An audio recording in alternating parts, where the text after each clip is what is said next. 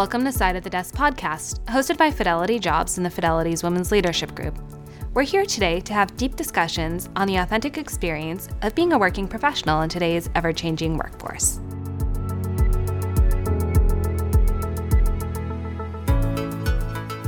Today we're joined by Brett Clancy.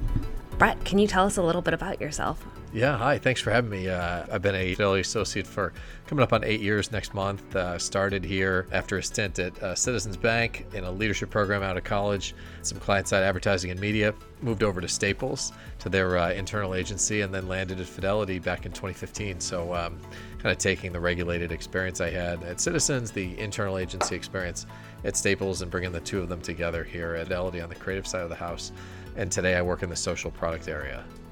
That's awesome. Thanks so much, Brett. Can you tell us a little bit about what the social product area is? Yeah, so a few years ago we were kind of putting out the same content on Facebook, Twitter, and LinkedIn. We'd pick a piece of content every day, and there were just a few people as I joined the team, and today we're somewhere in the 80s in terms of associates, so it's really exciting to be a part of. And we put out content that's tailored to a variety of platforms across 9 channels and 11 handles, believe it or not. So YouTube, Pinterest, Instagram, TikTok, Facebook, Twitter, LinkedIn, you name it. We are there. We're on Discord. We have activations in the Metaverse and the Decentraland platform, Roblox soon. So we have a lot of different things happening. We post a great deal of educational content. So all those things make for a really exciting experience. And all the while, we're really focused most on next-gen investors. Lately, we've leaned into service. So we're hoping to reach out to a variety of different customers right on platform. So for example, if you're on YouTube and you have a question about the video you're watching or just a general Fidelity question, we actually reply right there in line on the platform. People don't necessarily have to call. They can do it really easily there on platform. So we're excited to keep those up. We talk about what we call social servicing interactions. We want to do as much of that as possible to make it easy for people to not have to call and take that time out of their day. We know a lot of younger people in particular like to, do a live chat, or they like to ask their question in a place like Reddit, and we're happy to answer, digitally there. That's awesome. Thanks so much for sharing. That's a really robust part of the world, digital world and physical world. So thank you so much for telling us a little bit about that. Brett, one of the things that's so interesting about you is that in addition to all of this work that you do on social media at Fidelity, you also have a gig outside of Fidelity, and you're pretty well known for what you do. Do you mind telling us a little bit about this side project that you have? Yeah, certainly. So about 11 years ago, which seems like a long time ago, a new platform called Instagram was coming out. And I had a roommate at the time, and he said, you have to download this app. And we're sitting there on our iPhone 4S's or whatever the device was at the time. And he said, you gotta check this thing out. So I downloaded it. It kind of sat in my home screen. And then a few weeks later, I kind of played with it, and I posted a few things for the 3 or 4 friends I had on there. And then one day I did #Boston. We were kind of taking pictures of, somewhere in Back Bay, and I posted a picture of Boston, wrote #Boston, and I had some random person like it, and this handle I didn't recognize. Okay. So I was confused at first, weirded out, and I'm like, I don't know. And then anyway, I realized it was kind of neat because at the time there were limited tags, and you could really find things easily when you would search a hashtag. So if you search #Boston or New York, you could find very specific things or pictures, square pictures at the time, of those places or of food or a recipe. And it was really clean, and the whole thing was nice. Then some of these sort of aggregator accounts came out where they would take the best picture of the day in Boston, and they would post it out to a broader following. And I realized the more people that saw your work, the more people that would like it, the more people that would follow you. So I kind of built it up over time. And 11 years later, I'm approaching 40,000 followers, pretty highly engaged user base, a lot of people around the world, but primarily in the Boston market. So I've built up pretty good following on the Instagram front, and it's exciting. It's cool. It's different. It's evolved over time into some video and carousels and stories and interactive units. And what I post today is a lot of, urban landscapes like I posted from the beginning in terms of photography. But I've leaned more into timely content, new restaurants that are opening, events that are happening, things of that nature, travel stuff when I go other places. And it's been a nice way to sort of learn the platform and learn engagement. And candidly, it led me from my existing role, which was in an advertising realm, into the social space. It helped me kind of, my side hustle helped me sort of transition professionally. That's awesome. And I'm sure it must be very different building a brand for a big company like Fidelity versus building a personal brand where you're posting about local content and building your brand as a photographer, as a local expert. How did that work for you?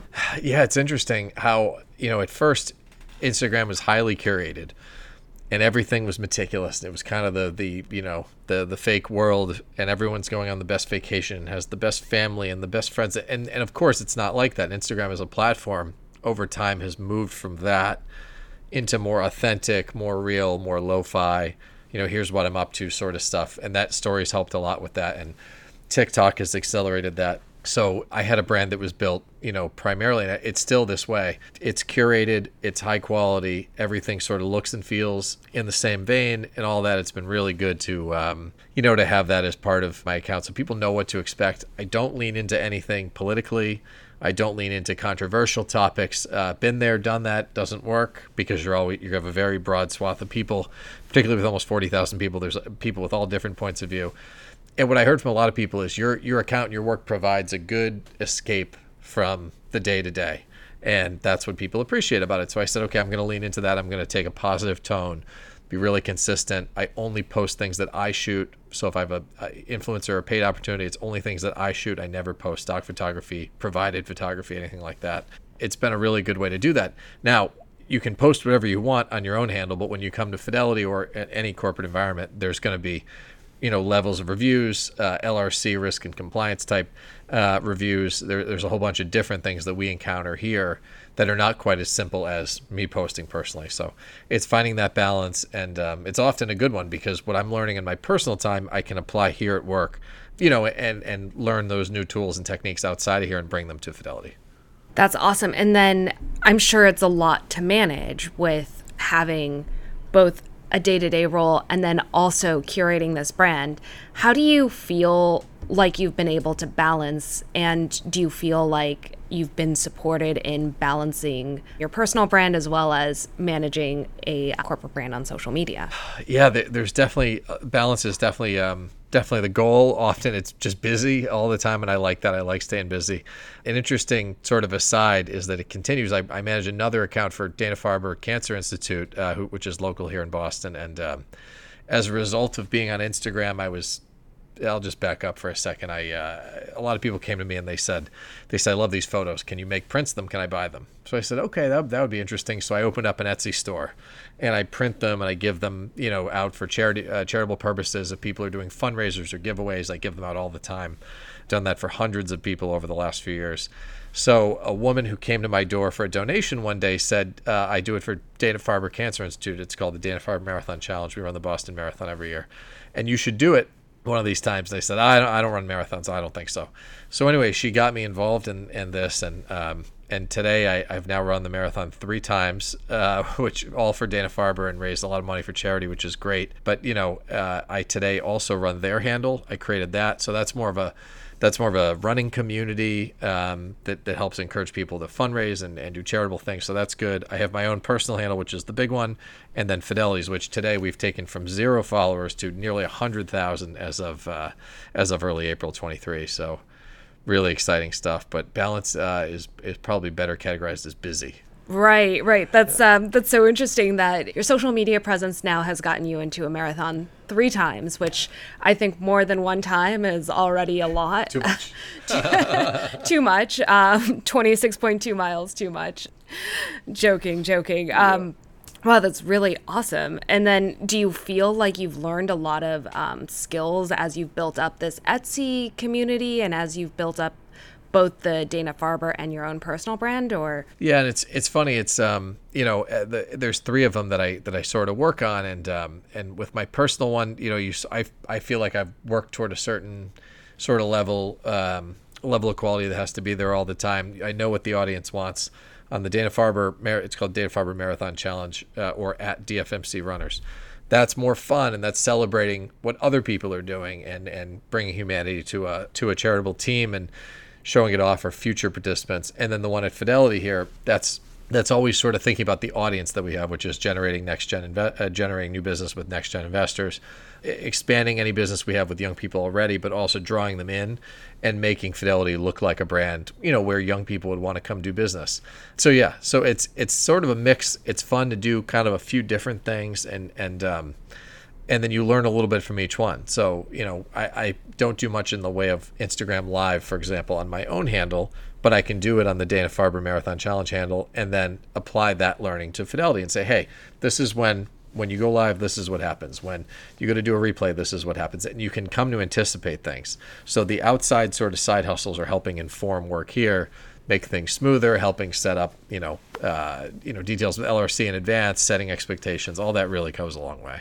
And I think it's really interesting when you talk about all of these audiences that you have, because these are 3 very different audiences. You've got your enthusiastic runners, which very different crowd than perhaps emerging investors or people who are interested in starting to save, spend, invest, and then people who are interested in learning about Boston.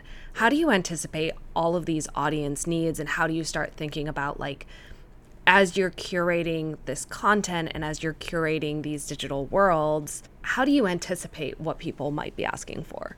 Yeah, it's interesting to think about what people want. And what I've learned the most is that timely content is what matters. So people are looking for, obviously, at the beginning of Instagram, the reason it's called Instagram was sort of like instant, in the moment type content. And people stretch that, and they would post a professional photo, or they would post a photo from a week ago.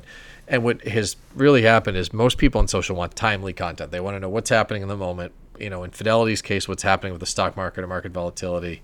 In the case of my account, what's a new restaurant that's opening, what's an event that's happening, who's a celebrity that's in town. And in the case of, my charitable work with Dana-Farber, when's the next event? Let's celebrate something, that a milestone a teammate had, that sort of thing. So the overarching sentiment is that most people want timely content. They want to know what's happening right now, and that's why social is so different than everything, and is so popular. It's in the moment. It's in your hand. It's right now. So that's the overall thought. That's awesome. And I think you talked about how you got on Instagram, but I'm curious. You sell prints. You are an incredible photographer. How exactly did you get into photography, or what drew you to broadly photography? Yeah. Well, so it's funny. I've always sort of liked photography, and my mom's, just casually good photographer of people, and kind of taught me how to frame up a picture. And which, surprisingly, when you have someone take your picture, hey, take our photo, you're on vacation. Most people can't take a good photo, right? No, it's terrible. Yeah, it's crazy. I just never thought much of it, but it's harder, easier said than done. And so anyway, I don't own a camera. I've never owned a camera since high school. I had a little digital point and shoot, and that was the last time, which is odd. It was always cell phone photos, or you're in college, everything's on your phone. So anyway, I get the new iPhone on the first day every year. This is like Geek Squad talking. I get the new iPhone every year on the first day. And I use that as sort of my tool to have the highest quality mobile photography. Always have the best tool in your pocket. I think maybe I'll get a real camera when I retire. That might be like a fun little thing down the road to play with. But for now, I don't like the idea of carrying a camera, having something equipment. I kind of just like having something in my pocket. And the quality today is pretty solid. So anyway, so that was sort of my entrance was the iPhone. I think the iPhone 4S. And I've gone through all the Pro models up until today in 2023. So yeah, so it's fun, and the quality and the editing that's there, editing opportunities are fantastic. That's awesome. So it sounds like you can get started with a side gig with maybe something that you carry around on your day-to-day basis. Oh, certainly. That's awesome. For someone who might be interested in trying out something new, like a side gig, maybe on top of what they do on their day-to-day, or maybe if someone's looking to start their career journey, but they also have these passions. I know you mentioned life is busy. Life is really busy for Brett. But do you have any guidance, or do you have any tips for how people might be able to manage their passions as well as their day-to-day work? Yeah, I mean, we have, there's all different approaches you can take. So if it's something you're really into, like I love the charitable approach. I think that's really cool.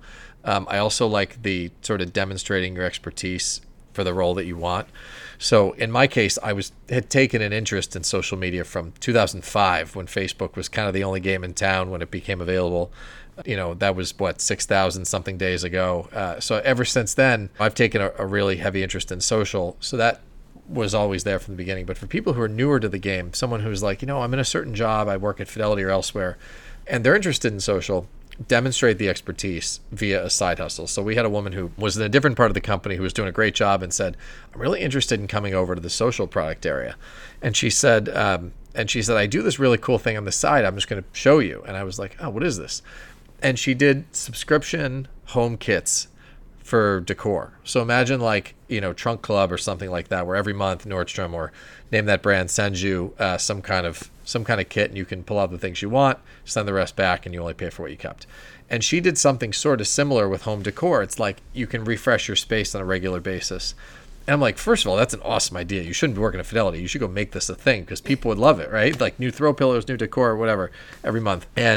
But what she did was she set up a really cool social presence for it, and she showed how, she would promote the product, how she would display it, how she would drive engagement, and all of that taught her social. And it was a really cool thing to talk about in an interview. And I said, we have to bring her in. She's awesome. You're right. She clearly has an interest, clearly has worked here before, but she demonstrated outside of work the expertise in the area that she wanted to go to. So I think that's the best way to do it. Same goes if you're in college, if you're 19, 20 years old and you're like, I don't know, I don't have an internship at a big company this summer. Go just make your own internship, make your own thing, right? I'm the leader of X. And then put that in a resume because that's going to give you just as much of a leg up as someone else. So pretty neat. That's great advice for anyone who is looking to build in their career and really lean into their passions to make it that their day-to-day role. Brett, thank you so much for your time today. It was a pleasure having you on Side of the Desk. Thanks for having me. Yeah, of course.